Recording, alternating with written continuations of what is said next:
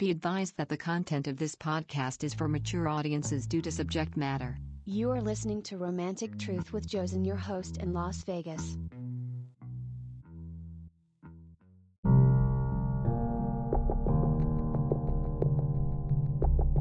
Join us in celebrating Black History Month this February.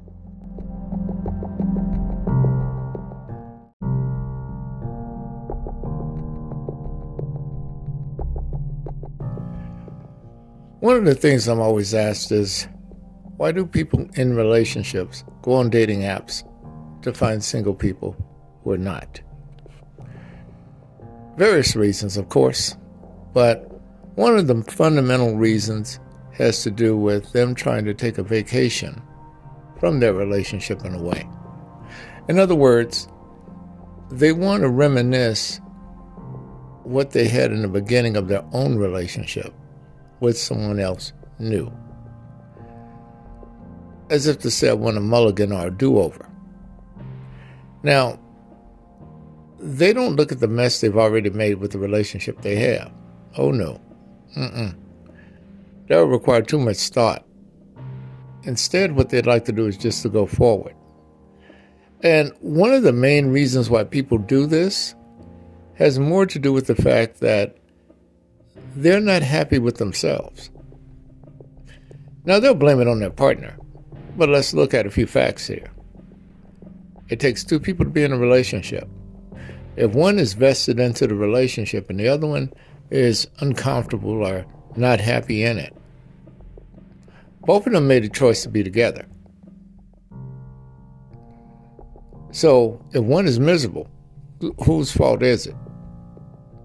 It's the person that's still participating in it that's miserable. Because the other party is going along like things are fine. See, the onus sometimes is actually on the partner that's not satisfied, for them to bring it up. Now, you have this passive-aggressive move that some people will do where they'll go silent, and they will rebel in their actions. You've seen some of this before, I'm sure. Person may not want to sleep with their partner. They may want to be preoccupied with other things. There was one lady that wrote me, and she and her husband had an argument over a bill. And she got so upset with him that she moved out and slept on the living room sofa and refused to go to bed with him. And he actually wanted to swap up where she'll go to the bed at least because she was his wife, and he'd take the sofa. She said no.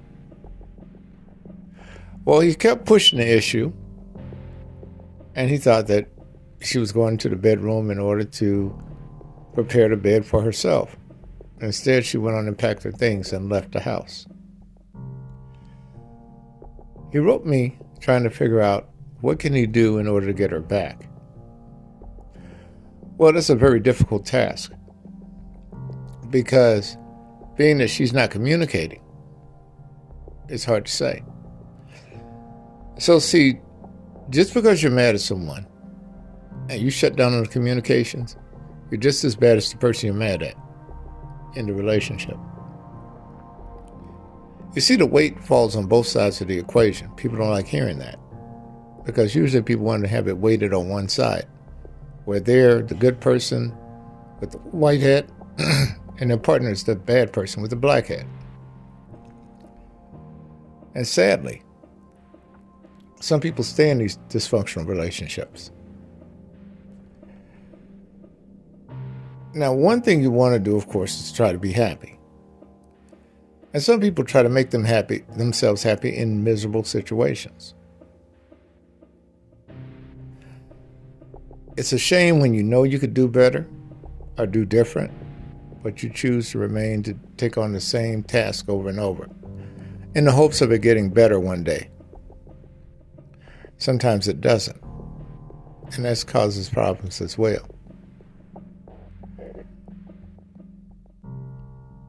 We're always looking for an ideal situation or a perfect situation for us. And I would tell you time and time again, get the word perfect out of your vocabulary. That's a myth. Look, if everything was perfect, we wouldn't have poverty. We wouldn't have infidelity. We wouldn't have death. So there are a lot of imperfections that we experience just on the place we live called Earth. So how can you expect it out of another human being who's only an inhabitant, just like you are? We have to also look at some other things, some other aspects that really come to mind. Some people actually don't like the fact of being in a relationship, even though they may be in one. And what I mean by that, they may love the beginning of the relationship. You know, it's just like when you have sex with someone for the first time. You're anxious, you're motivated, you're ready to enjoy it. And then after you've slept with that person for about a month or so, it now becomes rather routine. It's because of the fact that you have to adjust for normalcy in the relationship. And normalcy, believe it or not, is complacency in certain degrees. Now, complacency is a little bit different from stabilization. Stabilization means that both of you are benefiting from the relationship as you go forward with your routine. Complacency is when you know you could do better and you chose not to. And you decided to stay in a situation that's uncomfortable, that's not really beneficial to you, but you stay there for the sake of, whatever. A kid. It could be for the sake of the lifestyle you live.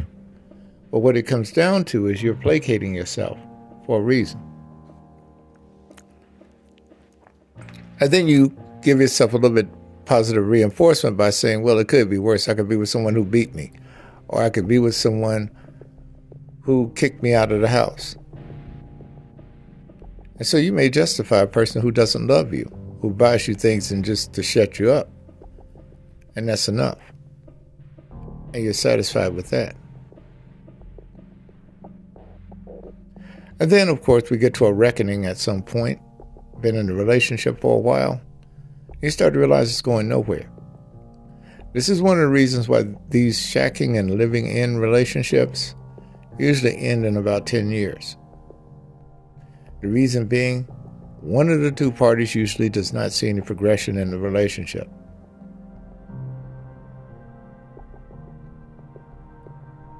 The sex becomes mediocre as that person sees it.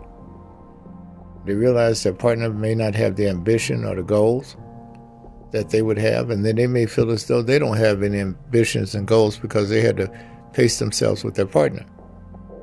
So they start feeling like a failure, and they start looking at their partner as such. And then they want to change up, especially if they're looking to the left and looking to the right and seeing some of their peers do better than they are, or at least what they perceive to be better. And therefore, that gives them the motivation to decide to clean their act up. One thing that you gentlemen will face out there when it comes to dating are women who've made bad choices in men, or bad choices in situations with men. And they've been in those relationships for a prolonged period of time. And a lot of them aren't married. And another thing, too, to keep in mind, many of these women, to a certain degree, may feel as though they don't deserve to be married. Then you have others that try to marginalize marriage by saying, well, it ain't nothing but a piece of paper. Well, what people don't look at, marriage is actually a sign of respect. It's more than a piece of paper. What that person is showing you is they're willing to get into a contract to commit themselves to you for a certain part of their lives, or if not all of it.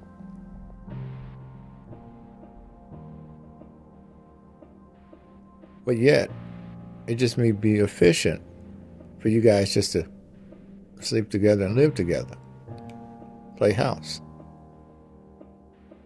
And then you only get concerned after something may happen, if you have an unfortunate death with your partner, and then that partner may have children with some other person, or they may have bequeathed things to other relatives and leave you out in the cold. See, the assumption for some of you is that you're living together with this person. If something were to happen to them, you'll inherit everything. Not necessarily so. Because you don't know what your partner has done as far as who's going to get what when they pass away. It's for a man or a woman. So these are things you have to think about. And ladies, let me tell you something. If you're with children and you've been married before, you're far more marketable to have another marriage or relationship than those women who haven't been. Now, the reason why this is occurring in many circles is because men look at it from the standpoint of, she was good enough for somebody else. She knows what marriage entails. She can honor a commitment. And therefore, it makes her more creditable. Think of it like this. If you were an employer and you were going to hire somebody for a position, would you want someone with the experience that already has a credential? Or would you want someone who said they could do the job and they have the experience? You get more longevity and more value out of the person that has the commitment, the credential. Now, why so? You look at corporations. When they sell these companies, the reason why they want high-value employees with degrees, it helps them as far as if they were to sell it, they would get more resale value. Because you got to remember, employees are the most valuable asset in the company. That's the most expensive asset that most companies pay for. So therefore, there's value added, intrinsic value. And this is the way you have to look at your partner. But we get into a cycle of marginalization. And the reason why we do that is because we'll deal with the status quo because it's an easy bar to make. And you wonder why so many people walk around in circles after relationships, after relationships, after relationship, after relationship, wondering why they're going nowhere. And they got plenty of people to blame. They can blame the guy, they can blame the girl, they can blame everything under the sun. But it's the lack of initiative and incentive that's the core problem. And that could be based on a lack of confidence. That could be based on shame. There are a lot of things. Environment, past situations.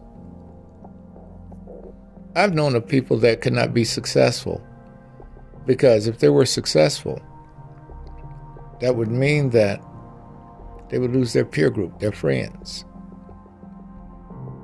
So they'd rather be mediocre in order to fit in than to be exceptional and grow out. Now, I grew up in the poorest state in the United States, Mississippi. Ranked last in everything. But here's what I didn't do.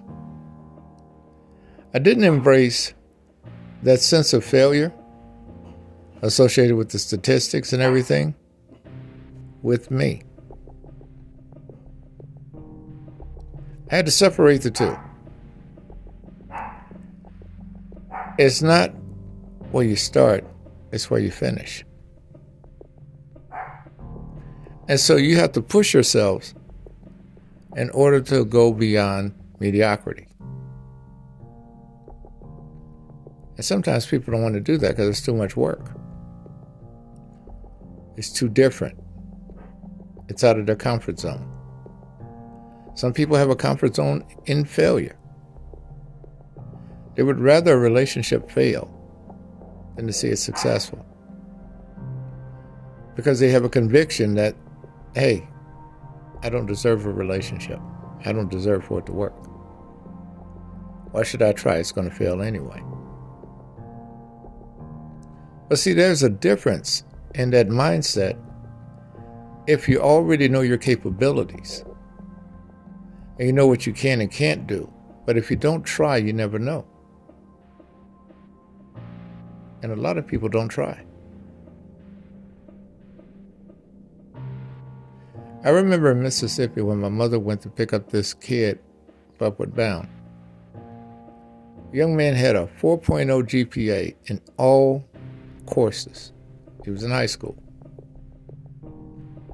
And they lived out in this place where there was nothing but cotton fields. The house they lived in didn't have any windows, had a front door, and it used to be on a plantation. Mom and Dad ran the farm. They'd pick the cotton, grow their own food, kill a chicken if they had to for dinner. And the dad was determined not to let his son leave home. Barely wanted him to go to high school. The only reason why they wanted him to do that was because he was the only one in the house that could read.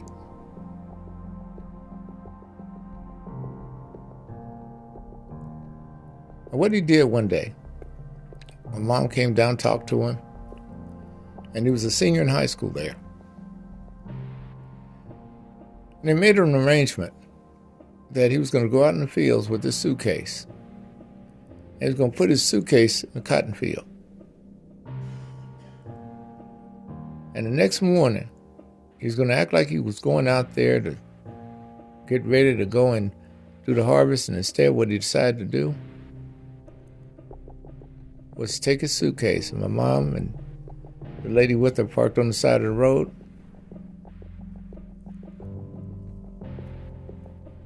He got into the car, and the man was crying. He started talking about how his father was going to get him. He talked about how he missed his mother. He didn't come home for about 4 years. Stayed at Tougaloo College, graduated, got him a good job down there in Jackson.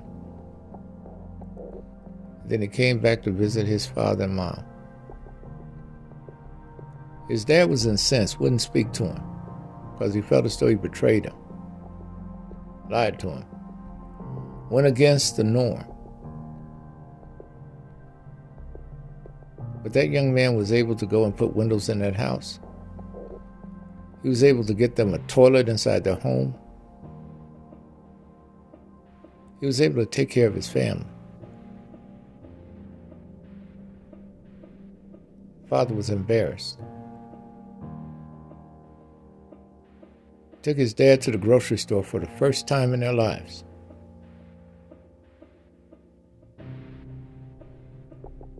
He didn't realize how many different varieties of food and things that were there, because it always stayed there on that property.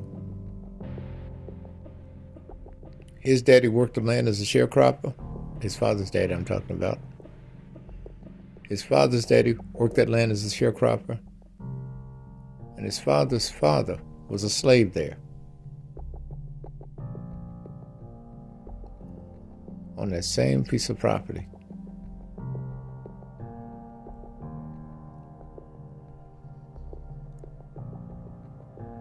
Folks, sometimes you got to do difficult things in order to be successful in life. You got to take risk. And you have to establish what your risk tolerances are. But if you don't try, you will never get out there. A lot of you ladies that have been divorced, some of you who have never been married and got swamped with 3 or 4 kids by different men because you were making poor decisions. Some of you think that it's too daunting out there. Nobody wants you. but you got to try. The easiest thing in the world to do is to throw up your hands. And you see, you have a lot of people that are looking for an exact fit when they go out for a dating app. They're looking for someone to be the perfect person that they've imagined that individual to be. Again, you got to take perfection out of your vocabulary. It doesn't exist. It only exists in your idealism and in your mind, but not in the reality of things. We'll talk more in a moment.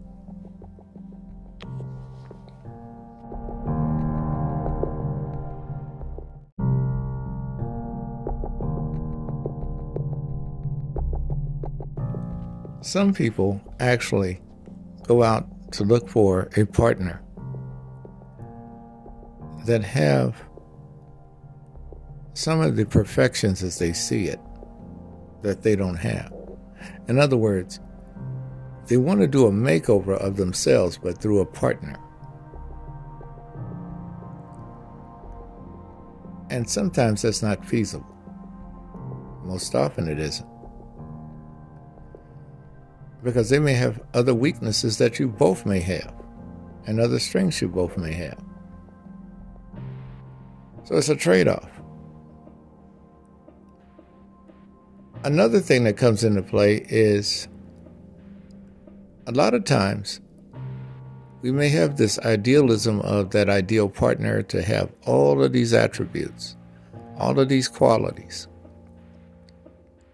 But you have to factor in character, behavior, situation, and results. Because these four things are going to be essential for you to understand the person that you're going to be with. Because, see, the character had to originate from somewhere, whether it was through their formative years, through past experiences, or a compilation. And then you have to look at the values associated with that exposure, the values they took from that, and then the standards they implemented from those values,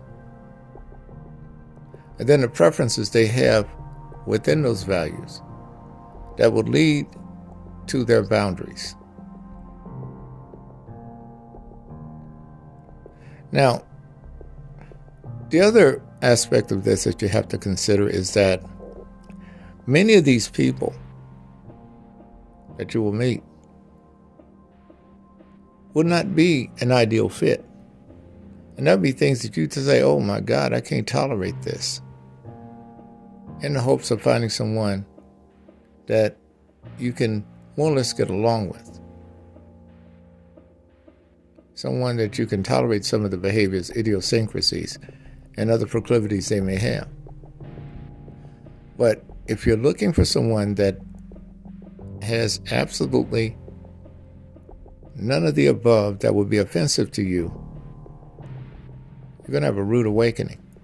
And the sad thing is, as we get older, we get more fixed in our ways, in our belief systems, in our philosophies, and therefore we try to overlay it over everyone, thinking that everybody is not measuring up. You see some women that do this as well as men, but you see a lot of women that do this, especially when they're younger. But they don't go that deeply in their thoughts. It's more or less the physical attributes, financial attributes, all of the shiny metal objects that would attract them. And they think that's sufficient. She gets pregnant. Then all of a sudden she wants to know about his character, his behavior, his background, and all the rest of these things.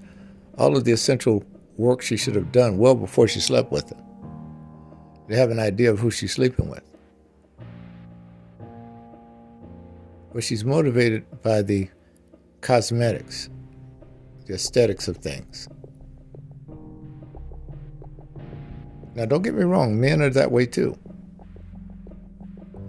But the difference is with a man, as I told you before, The one quality that he wants to get out of a woman when he first meets her is the physical attribute. And a lot of you ladies get stuck on that thinking that that's all the man wants.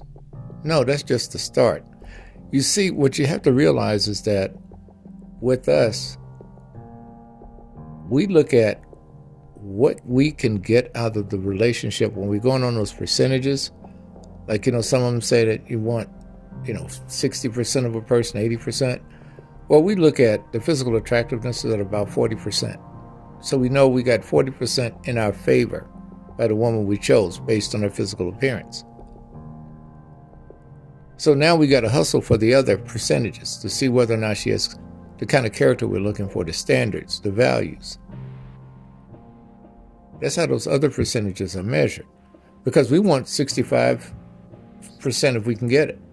And by the way, 65% of anybody is actually a good number. I know some of you want 80, some of you want 90, some of you want 100. You're pipe dreaming. Because those 4 characteristics I told you about, character, behavior, situation, and results, each of them are different for different people. And you're going to wind up dealing with those 4 things with anyone you meet.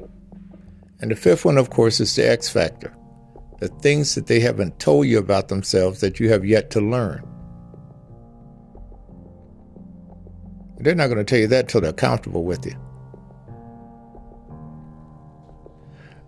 So this is really the risk that you take when you get involved with someone.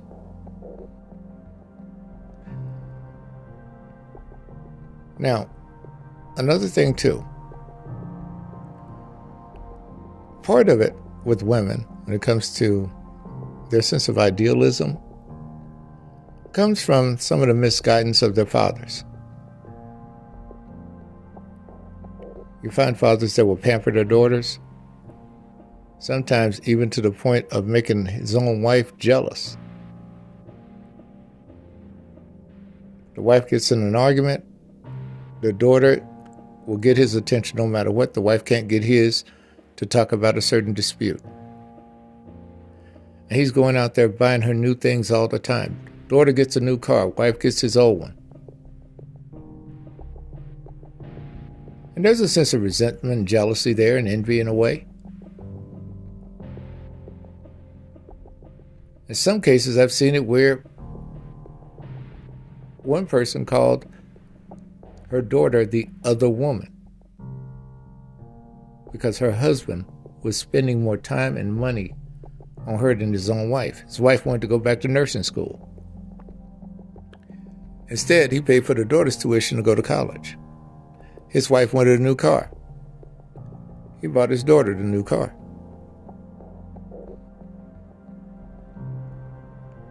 And there was a lot of animosity. And then when the daughter graduated from college, got her a job, and came back home just to get her start, the relationship between the mother and the daughter was very, very heavily damaged. She couldn't wait for her to get out. And what really added insult to injury was when Dad decided to cut the daughter a check for her first and last security deposit for her first apartment. And the wife was envious because all this time she wanted the things that the daughter had.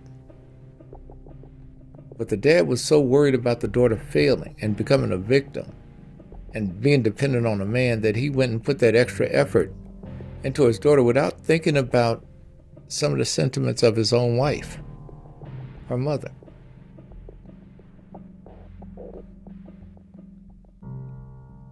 And sometimes that's a problem.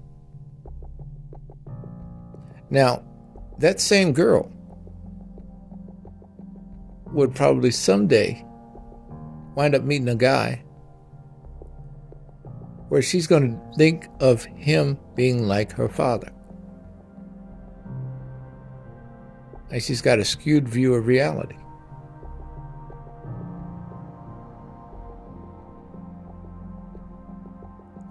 We see so many women go out and wind up like this. The Pollyanna effect. Thinking that men are going to be like the father. And what they have to realize is that dad is trying to protect an innocent little girl, because that's what he sees throughout. No matter how old she gets, no matter how tall she gets, she's still his daughter, his little girl. So the protective nature of the man is going to always prevail in that regard.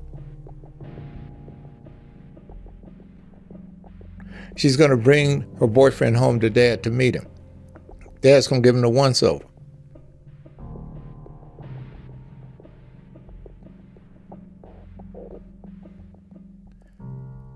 And hell, mom might even try to encourage you to get with the guy so that you can get your ass out of the house, so that she can have her husband back.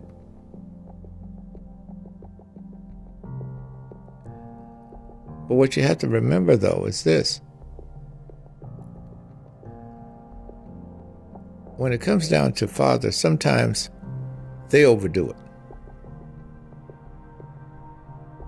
And they could be so kind, so coddling, and so supportive that they leave her at a disadvantage. It's the same thing you ladies face when you deal with mama's boys. When mama has coddled him so long, and then when he gets out there, he thinks every woman's supposed to iron his clothes. Every woman's supposed to cook his meals. Every woman's supposed to just have the house clean 24/7. Every woman's supposed to take care of the kid and change the diapers. Because he feels entitled.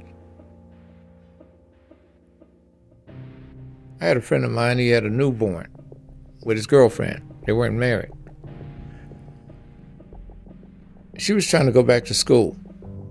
And he said, no, you need to take on a second job. We need the money. She said, well, if I go back to school, I can make more money, and then you won't have to work so much overtime. Nope, he wanted her working. When I went to visit him, I had to quit visiting him because it was pissing me off of what he was doing. Kid was walking around, kid would poop in the diaper. He wasn't going to change it. He'd go and hand the baby over to her. Take care of that. It was their child. Child was innocent. Child didn't ask to be there. But he thought since he was the breadwinner, that the only thing he had to do was come home, open up a beer, have his supper ready, and sit there and watch TV. Go to bed and sleep with his wife. Well, eventually she got tired of it.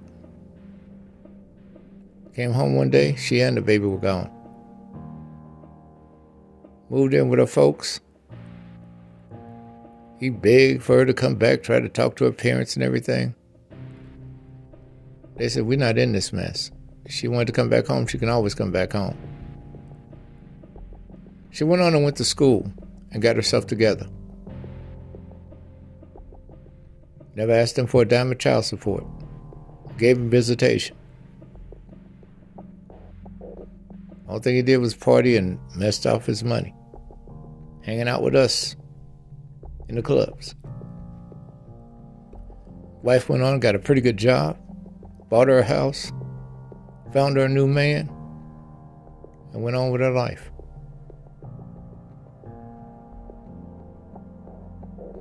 But he always felt like the victim. She left me. She thinks she's better than me.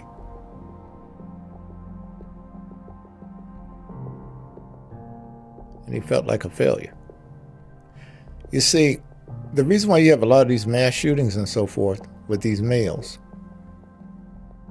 has a lot to do with these guys thinking that they failed in life. They have no hope, no optimism. It looks bleak for them. A lot of them don't even have girlfriends. No wife. And they feel as though they're isolated and the only person left on the planet. Nobody wants them. These are the people that need to get in therapy early. These are the people that need to talk out some of the frustrations they have. Broken homes, bad childhood. And they think the only way they can actually respond is through violence.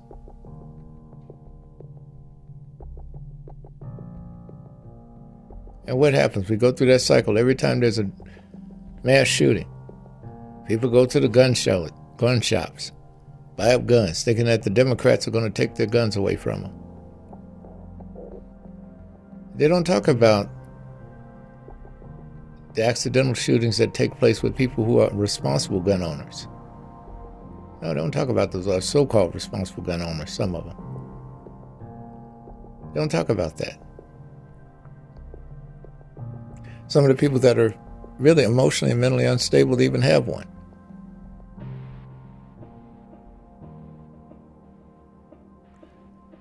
And we have to look at these things. I was looking at a stat on the news not too long ago. The majority of non-lethal shootings in the United States are by black men.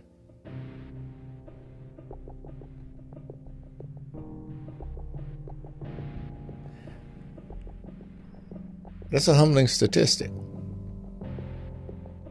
It also means that a lot of people didn't go to the gun range. But that's beside the point. It means that we have to work on conflict resolution in our society in general. You don't resolve conflicts with a weapon. The only thing you do is become an enemy of the state.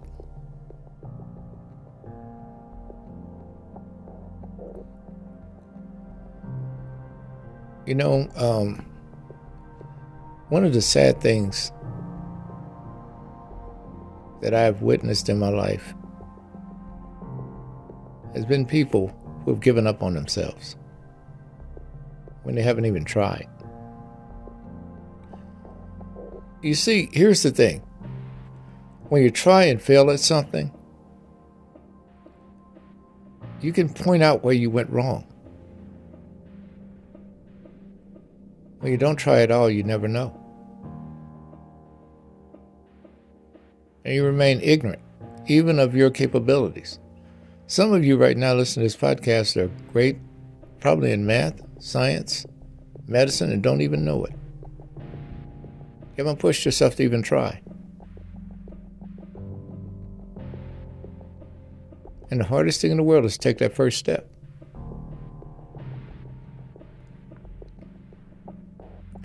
Then you have people with a defeatist attitude. Oh, they ain't going to give me no job because I'm black. They're not going to do this because I'm this. They're not going to do this because I'm that. Well, if you had a defeatist attitude, it's going to be a self-fulfilling prophecy. Because people only reflect what you show them.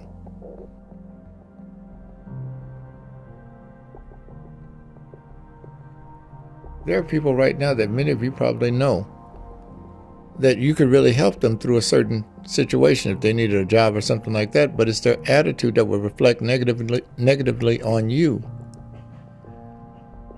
if you showed someone who could help them that you were associated with that person. And so you let that opportunity just go fallow. Because, see, the incentive and the motivation has to come from the person. That's the reason why a lot of you ladies that are looking for change in a man, it has to be organic. He has to implement that change. You're complaining, you're yelling, you're fussing, does nothing to him. Instead of making him more interested in implementing that change, what it actually does, it infuriates him and makes him want to double down on his position. How many of you ladies have yelled at your man about taking out the trash? I'll get to it.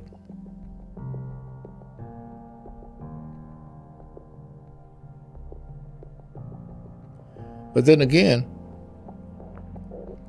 he should be responsible enough to tell you the reason why he's not taking out the trash at that time. Honey, I'll get it before it's too late.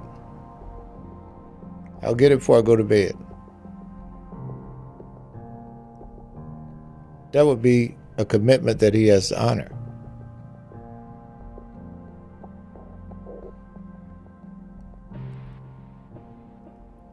I told you about the time when I went over a friend's house years ago, and they had trash bags in the kitchen. I mean, full trash bags. Several of them. And I got there. Her boyfriend's sitting there watching TV, talking. Asked me if I wanted a beer. I just got up and picked up the trash and went and threw it outside in the trash bin. He's like, oh, I was going to get it. And my friend, the lady, she told me, it's been almost a week. I've been trying to get him to throw out the trash. She said, I would have thrown it out, but it was too heavy.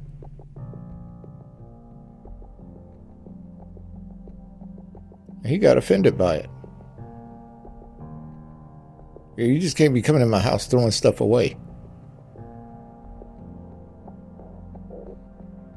And as I told him, she's the one who invited me over. She was my friend before she met you. Not only that, this is her place. So I'm throwing out the trash for her. And then he started on that old tired ass, well, I guess y'all must have been sleeping together. I said, no. I said, she's like a daughter to me.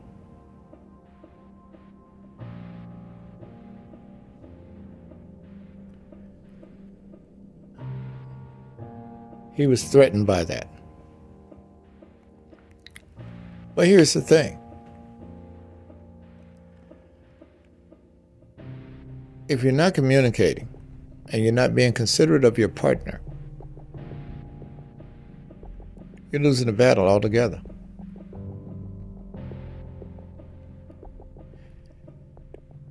If a woman feels comfortable with you guys, let me tell you, she will sit there and tell you everything she's thinking. Because women are sociable.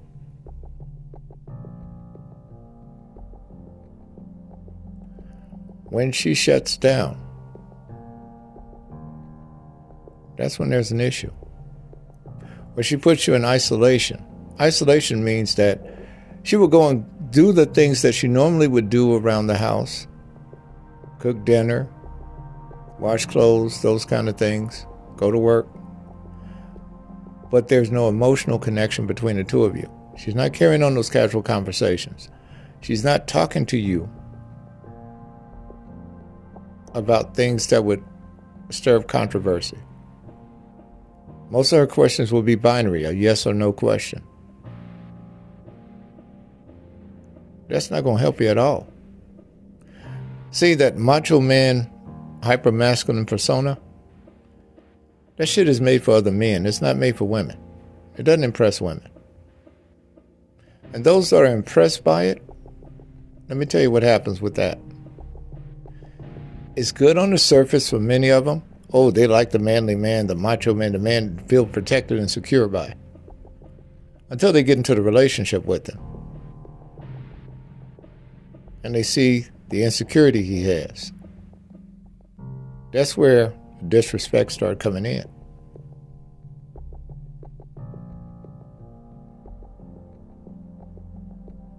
Because a lot of them had fathers that were the man of the house. Hyper-masculine.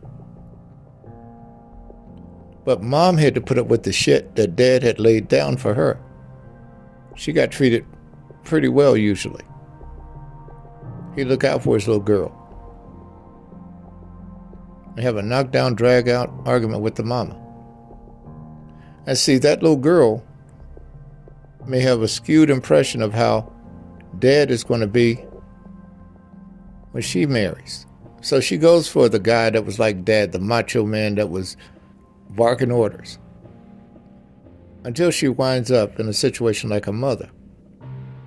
And she goes to her mom and says, how do you put up with this shit? What did you do?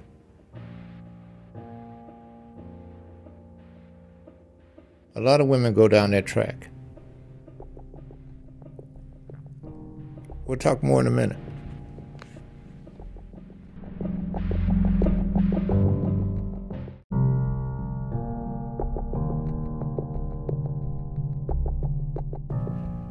I remember one time there was this lady I was going out with, and we had a talk one evening. And we were talking about our family and our upbringing, that kind of thing. I was telling them about my Aunt Hazel. When she'd come to the airport down in Mississippi, she was living in Chicago, and she'd come down. And she had this thing she used to do with her dentures. She was able to slide her dentures out, clack them together, and cross her eyes. And it would always make me laugh. And she did it one time when the baggage handler was getting her bags off of the conveyor belt down there at the airport. And she did, when the man turned around, he looked at her, and he looked at me, and he just busted up laughing and just shook his head. But what was interesting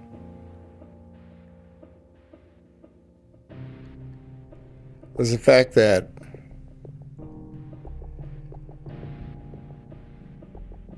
with this young lady's mom, we had a talk one night because she wanted me to meet her mom that evening. And I heard this young lady talk about how wonderful her dad was. Well, her dad wasn't in her life but until she was around 8. And her mother, because she was talking about how wonderful he was, and her mother said, your dad was not a wonderful man. She said, you don't know how many times on that kitchen floor in there, I had to wipe up the blood from the beatings I used to get so that you wouldn't have to deal with it.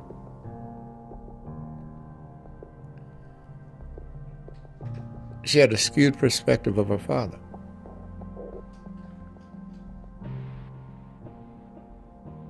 And she was embarrassed by it. Tried to correct her mom. Her mom said, no, you're in my house. I won't tell you exactly the way it was.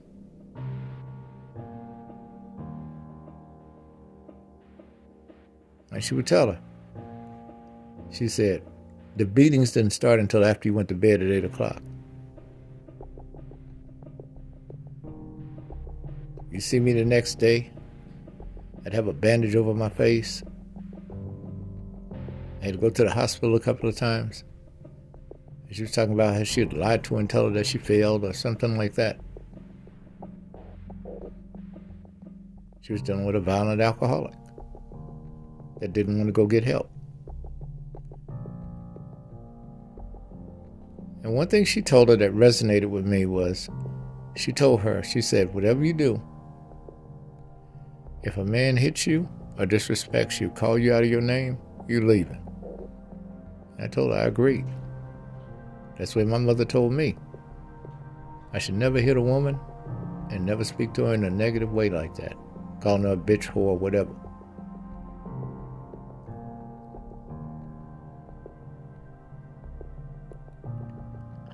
The thing you have to understand, folks, is this. People come from different backgrounds, and they have different perceptions, even in their own families about people. And I know we like to draw that congruency, like, your family is just like my family, et cetera, et cetera. You don't know that.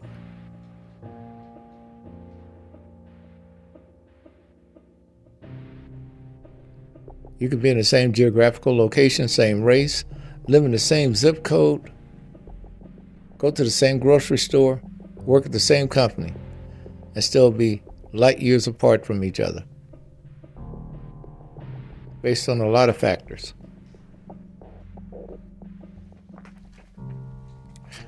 We use our superficial preferences as a filter. Sometimes that doesn't work, as we know. It varies.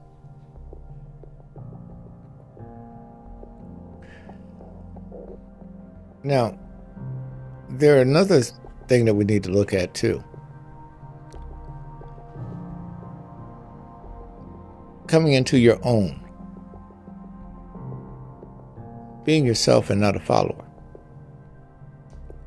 You know, I get on many of you. I'm not your leader. I'm not a guru. I'm not a rocket scientist. I'm a person that goes through the same things that many of you have gone through. No different. I'm human. Not an excuse, it's a reality. So what that means is that you all are leaders in your own lives. You're not a follower. I don't mind you following the show.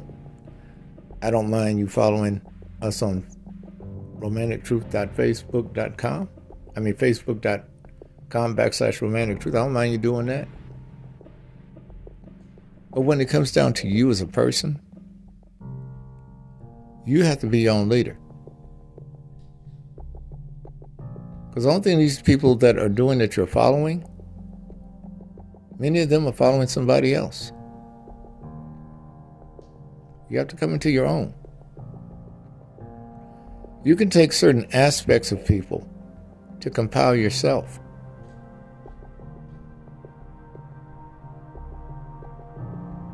That's how most people make it. You look at Michael Jackson, the way he used to be able to dance. You got some moves from Jackie Wilson, James Brown, Baryshnikov, Jeffrey Daniels from Shalimar, Michael Peters. You can go down the list. And he put together a show based on a compilation of all of those.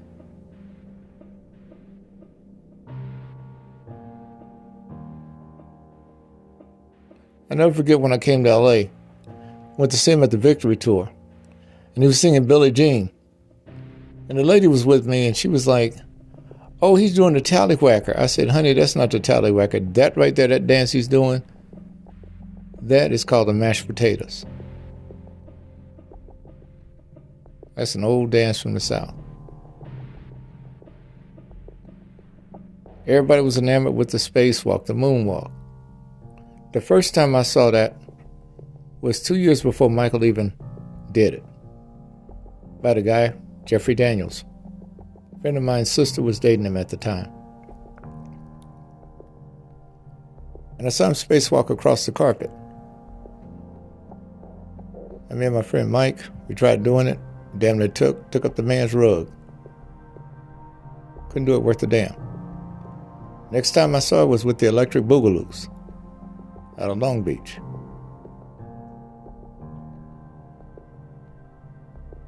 And then years later, Michael was doing it. But it was called the backslide years ago, back in the 1920s and 30s in vaudeville. And they even got it from slaves who used to do it.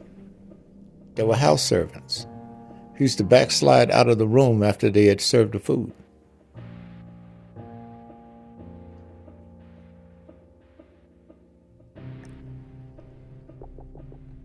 Folks, what it comes down to is this. You could be original by taking certain aspects of other people to build who you are. Those are the building blocks. Because even if you try to be exactly like your parents, good parents will usually try to force you to be better than they are. They'd want you to do more. And this is where your personality has to shine. That's one thing I thanked my grandparents for. They had 10 kids.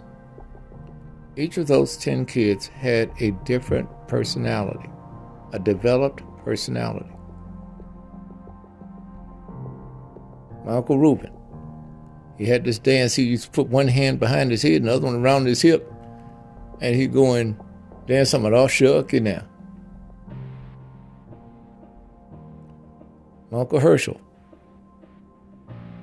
6'8", doing the mashed potatoes.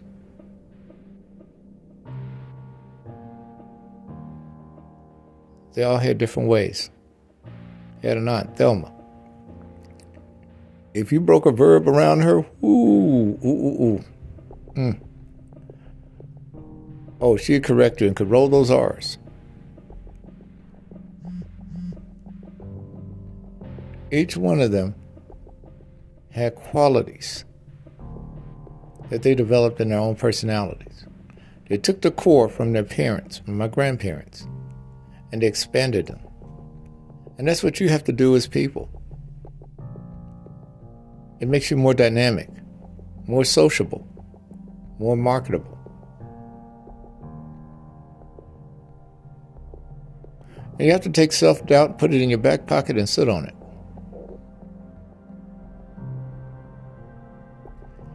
You see, there is no reason for you to carry self-doubt for one reason.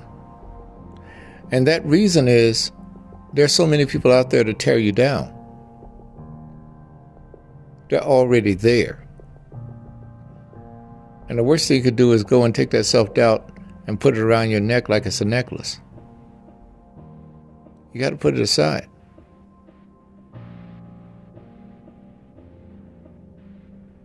You don't have to gaslight yourself about how great you are. Just appreciate who you are. That's the start there. Be thankful for who you are. Because some people aren't.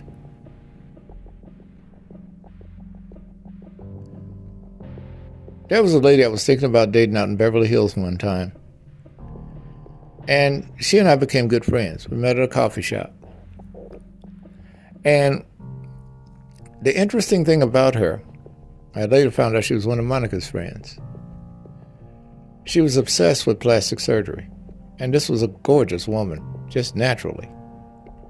She's one of those women that didn't have to put on any makeup and look beautiful. She could go into a damn grocery store and before you know it, every man's trying to stop her. But she was fixated on self-doubt. She wanted to look like one of those women, Cindy Crawford and the rest of them. And she didn't have to. I used to tell her, you have your beauty in your own right. I don't know why you're doing this. Well, I'm just going to get this done, that done. And religiously, she was under the knife. Until she looked distorted. She had these huge breasts, and they had the things on the side where they could put air in them. And her skin was being stretched. And it looked horrible. Had an unnecessary facelift. Botox injections in her eyes and in her lips, on her eyebrows and in her lips. And before it was over, she looked like a mannequin. And what she would find would be a lot of the guys that used to want to talk to her and have a relationship. She ran to guys that just wanted to sleep with her, just for the novelty. And she couldn't figure it out. After thousands of dollars in surgery.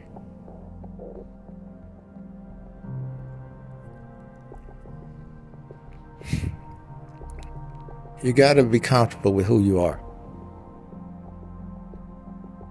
And understand this is your life. It's the only one you got and the only one you're going to live. The afterlife is not guaranteed. So you got to live it to the fullest, as it is. Yes, there'll be certain things you won't be able to fix. I know you want a tummy tuck. You want to get rid of the damn handlebars on the side. You want a butt lift. You want a boob job. But there's somebody that can love you just as you are. And you don't have to do a damn thing.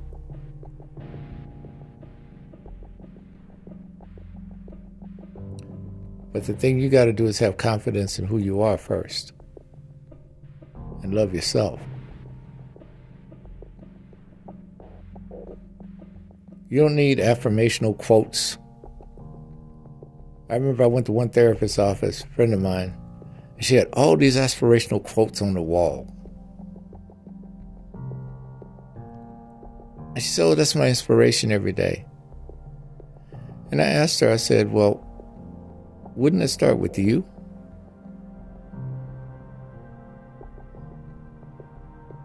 She didn't want to answer the question.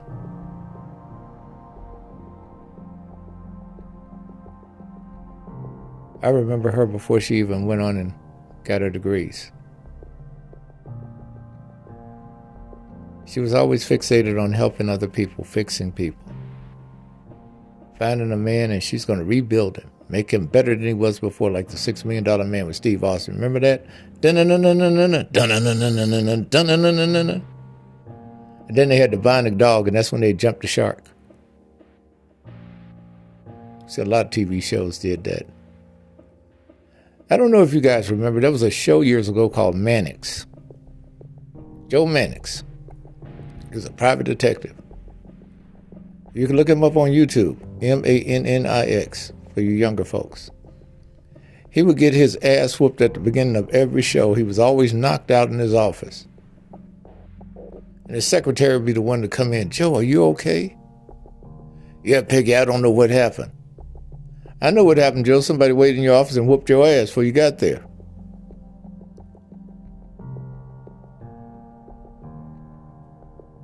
Expectations. Now, sometimes we have expectations of people that we put on them as burdens because we don't want to do some of the things ourselves. I'll never forget this lady that was obese, and she wanted a man with a cut body, six-pack abs, and all those things. And she would always get upset and frustrated because none of the guys would ever want to sleep with her. And she's like, I don't understand why. I'm a good person. You just got to get to know me and my personality. I said, yes, but what you also have to realize is that visually, you may not be what they're looking for. Don't say that. I said, it's true.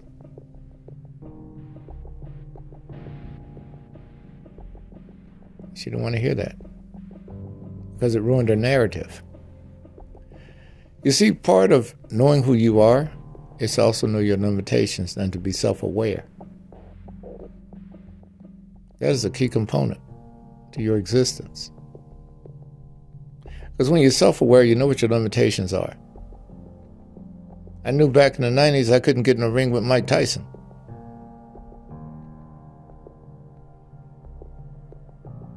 You know your limitations. I don't give a damn how much money they would have given me.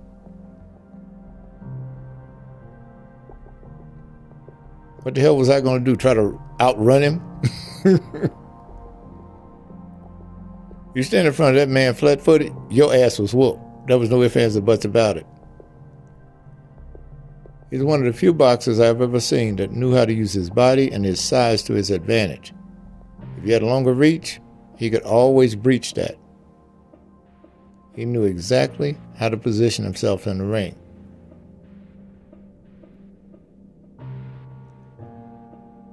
But folks, what I'm telling you is this. With that sense of self-awareness, it resonates. It's an admirable trait, a characteristics that you carry that attracts people to you.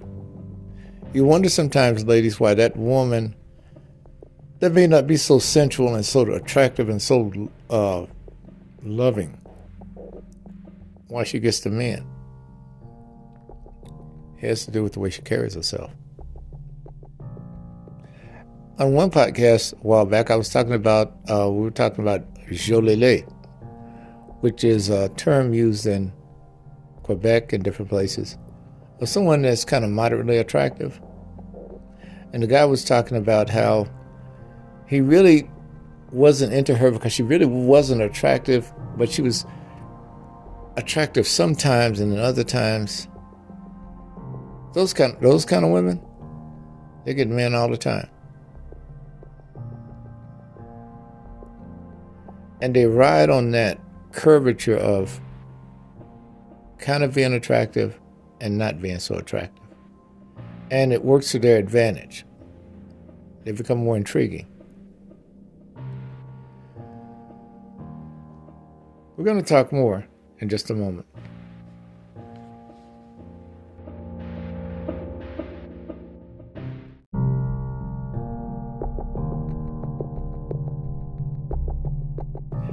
Now, in conclusion, we look at idealism.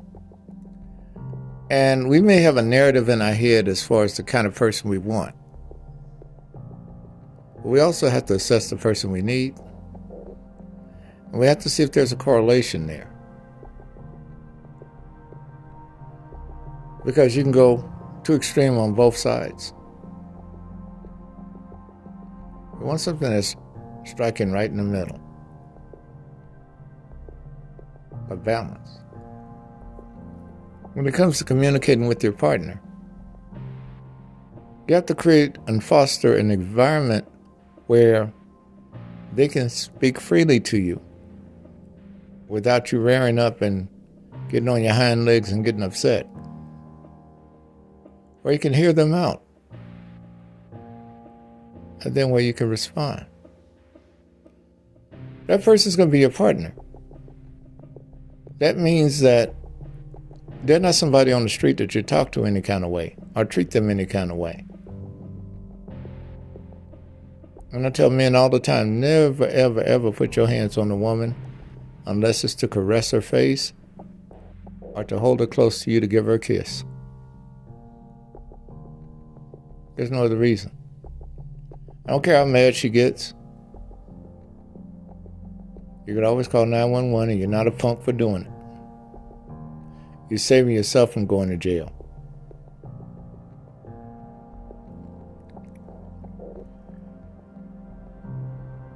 In your life, you want to protect the 5 things that are vital.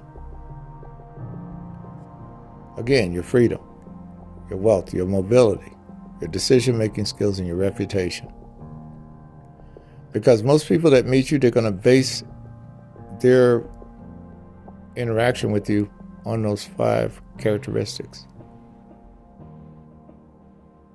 So you got to have those intact.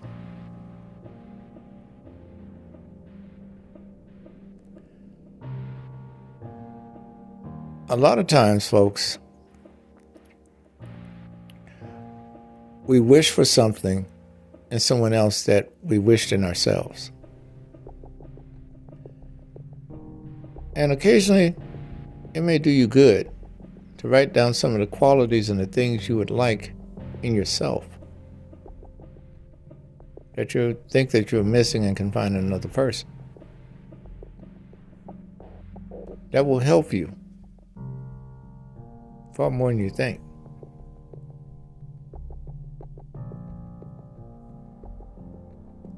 I know thinking before you love is difficult for some of you because you are emotional. Men and women. But you got to look at the logic, the feasibility. Can the relationship work? Can I deal with this? And don't ostracize a person when they're honest with you and tell you the truth about themselves. They may have something in their history or may tell you something that you weren't expecting of them. Don't criticize them. If anything, compliment them for making it through and for identifying whatever it is that is going on with them and acknowledging it. Because there are some people who won't.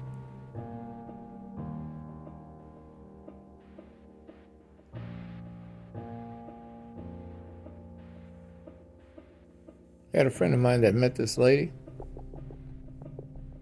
And when I say a friend, sometimes they're loose friends, sometimes they're close, but most of them are people you meet in the club and places.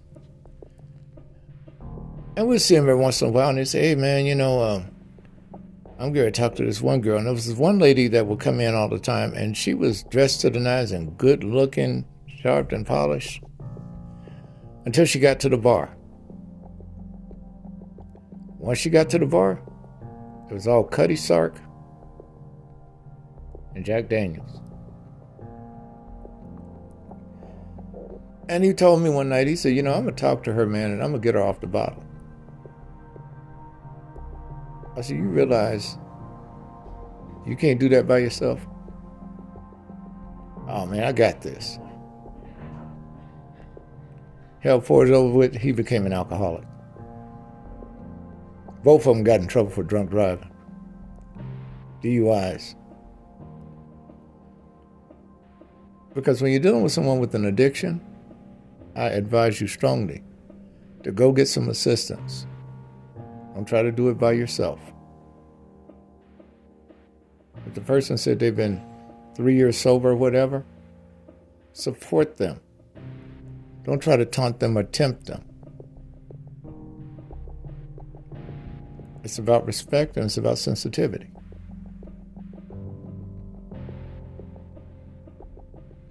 That's what it's about.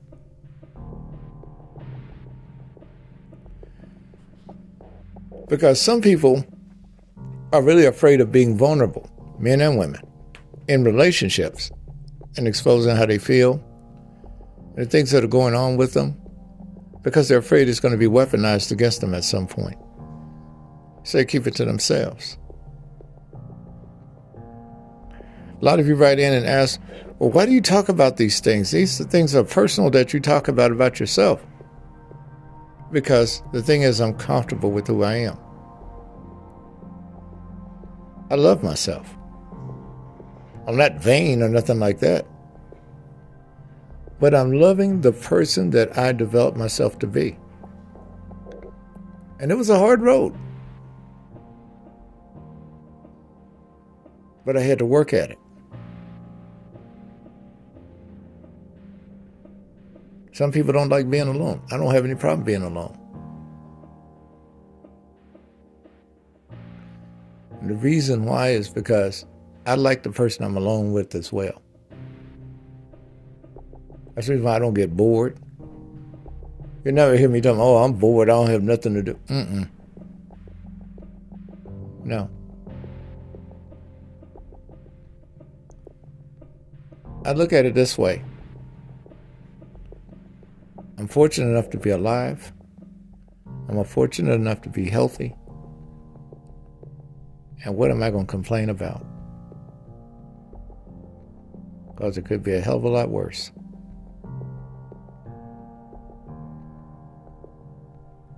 A hell of a lot worse. Sometimes you got to look at the situation that you're in right now and think about that you're better off than some other people. Not that you're better than they are, but the circumstances you're dealing with in life in general may be petty compared to others. There are some people out there that wish they had your problems.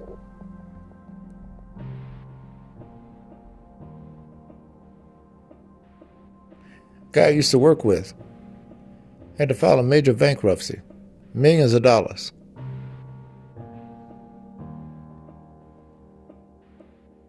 And I was empathetic, but I said to myself, I'm complaining about my bills, and I couldn't even think about the gravity of what he was dealing with.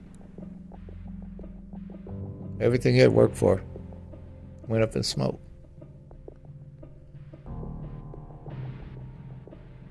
And then I learned not to attach my things to material things as much.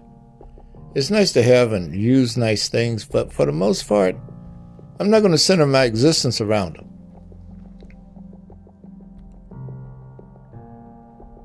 Because there's an appreciation of life that spans far beyond the gratification of owning things.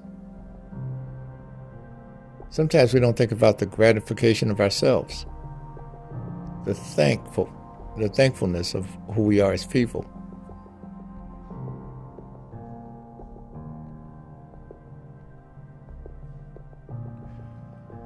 And that's what we have to do. I know in this world it's very competitive and everybody's about the money and about all of this other stuff and the trends and everything. But those people are never going to be around for you. They're not going to help you with a bill. They're not going to help you try to sort out your life in many ways. They'll give you a whole bunch of platitudes. And then there'll be those that will rejoice when you fail at things.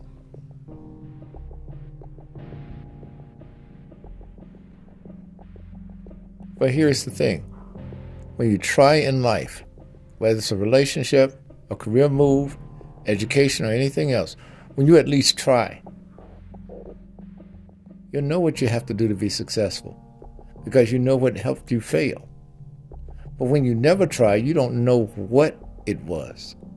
You don't know what you could be.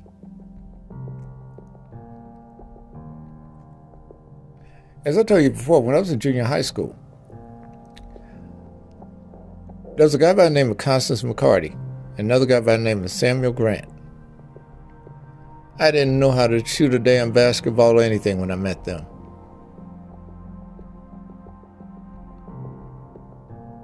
And then I started playing the game.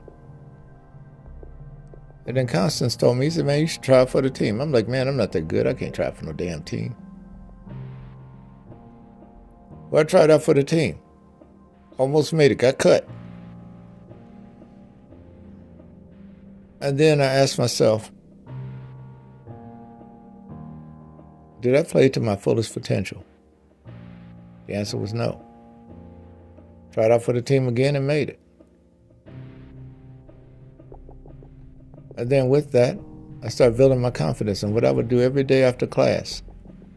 I'd work on my jump shot, work on driving to the basket, work on my free throws, work on my layups.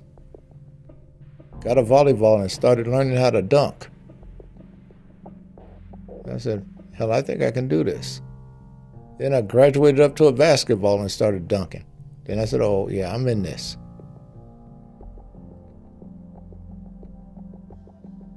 Went on, did okay on the junior varsity team, got on the varsity team for the next 2 years, and we won 2 city championships, back to back. Because it was a talent I didn't think I had. And it was confidence I didn't think I had in that talent and in myself. But I worked at it. And getting cut the first time, that gave me the initiative because I knew what I didn't do. And what I didn't do was apply myself like I should have. Michael Jordan got cut off the team in high school.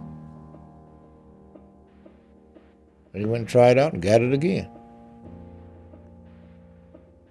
Because he ventured out and realized where he made his mistakes, and he worked at it in order for it to develop into a career, to become one of the most phenomenal basketball players ever. But I got to admit, I do have my favorite, Dr. J, Julius Erving. See, folks, well before the NBA, well, the NBA was around, but they had a thing called the ABA, American Basketball Association. And you had teams like the Buffalo Braves. Before Sacramento Kings came around, it was the Kansas City Omaha Kings. You had the Washington Bullets. You had the Virginia Squires that Dr. J used to play on. And I remember watching him one night. And he took off from the top of the key and he flew to the basket. And I told my mom, I said, Mom, this man just picked up the ball and flew. Son, he didn't fly. I said, yes, he did. They showed us the replay. She said, he did fly, didn't he? I said, yeah.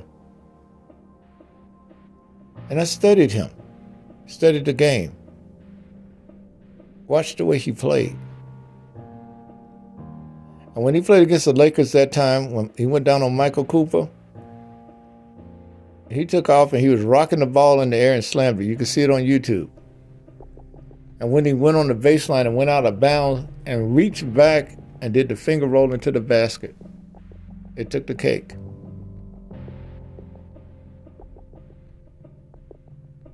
What I'm getting at, folks, is this. You got to push yourself in order to be successful in life. I'm not talking about to outdo somebody else. I'm talking about for your own benefit. Damn everybody else. You got to have the tenacity and the gumption so that you can be more marketable out there for the person you strive to get in your life. And for your own sake first. It's going to benefit you in the long run. Because when you feel better about yourself, you start treating yourself better. When you start treating yourself better, you start living better. When you start living better, you start treating each other better, and guess what happens? People want to be around you. And when people want to be around you, it's because you're making them feel better, because you're resonating what you're putting out to them. That's the way it goes. And what you're going to realize after you become successful at whatever endeavor you try, there are going to be naysayers. You don't have to sit around and say, well, those player haters motivated me to do better. No, the motivation comes from you. You're your own sun. You know, like we have the sun in the sky, how it radiates? You're that. You're that light. And that's what you have to do. But then there'll be some friends you're going to have to leave behind. Some people you're going to have to leave behind. Because they can't grow with you. Some of you are in relationships where you've outgrown the person you're with. And some of you know this, but you're afraid to act on it. It's understood. It's not a call to action. As long as you're aware. That's key. But the one thing you don't want to do is to be on a deathbed and regretting some of the things you haven't done in life because you never challenged yourself.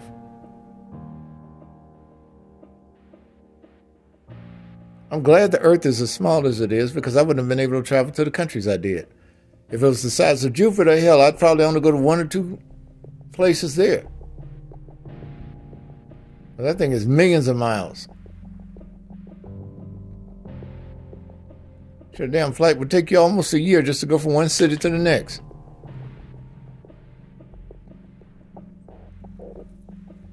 Be thankful for what you have. And take the tools that you have and enhance your life with them. I gotta go, folks. Nature's calling. But I'll talk to you tomorrow.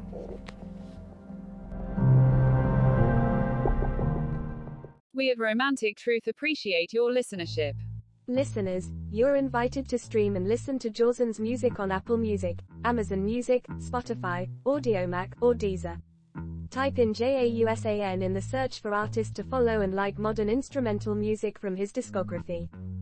The views and opinions expressed on this podcast are those solely of the host and are not condoned or endorsed by Romantic Truth, Anchor, or any of its affiliates. The advice given herein is the expressed opinion of the host and not to be used for legal, marital, or family counseling, or for professional practice purposes. In the event for professional assistance, please contact the local licensed professional family counselor, marriage counselor, or social services professional in your region. If you need someone to talk to in regards to help, you may contact the National Suicide Prevention Lifeline at 800-273-8255, available 24 hours. All correspondences read on the show have been pre-screened and pre-approved by the submitter to be aired on the show. Be advised that all of the background music of production not provided by Anchor is owned by James Adams and Jawson One Music, exclusively licensed for this Romantic Truth podcast under waiver. Please understand that there were no people or animals hurt in the segments of this show, including plants. All sound effects were improvised in the studio setting with props. We are an equal opportunity employer with 2 Yorkie Poodles and a Rat Terrier as the security detail. Please be advised that the content of this podcast is under copyright by Romantic Truth and James Adams.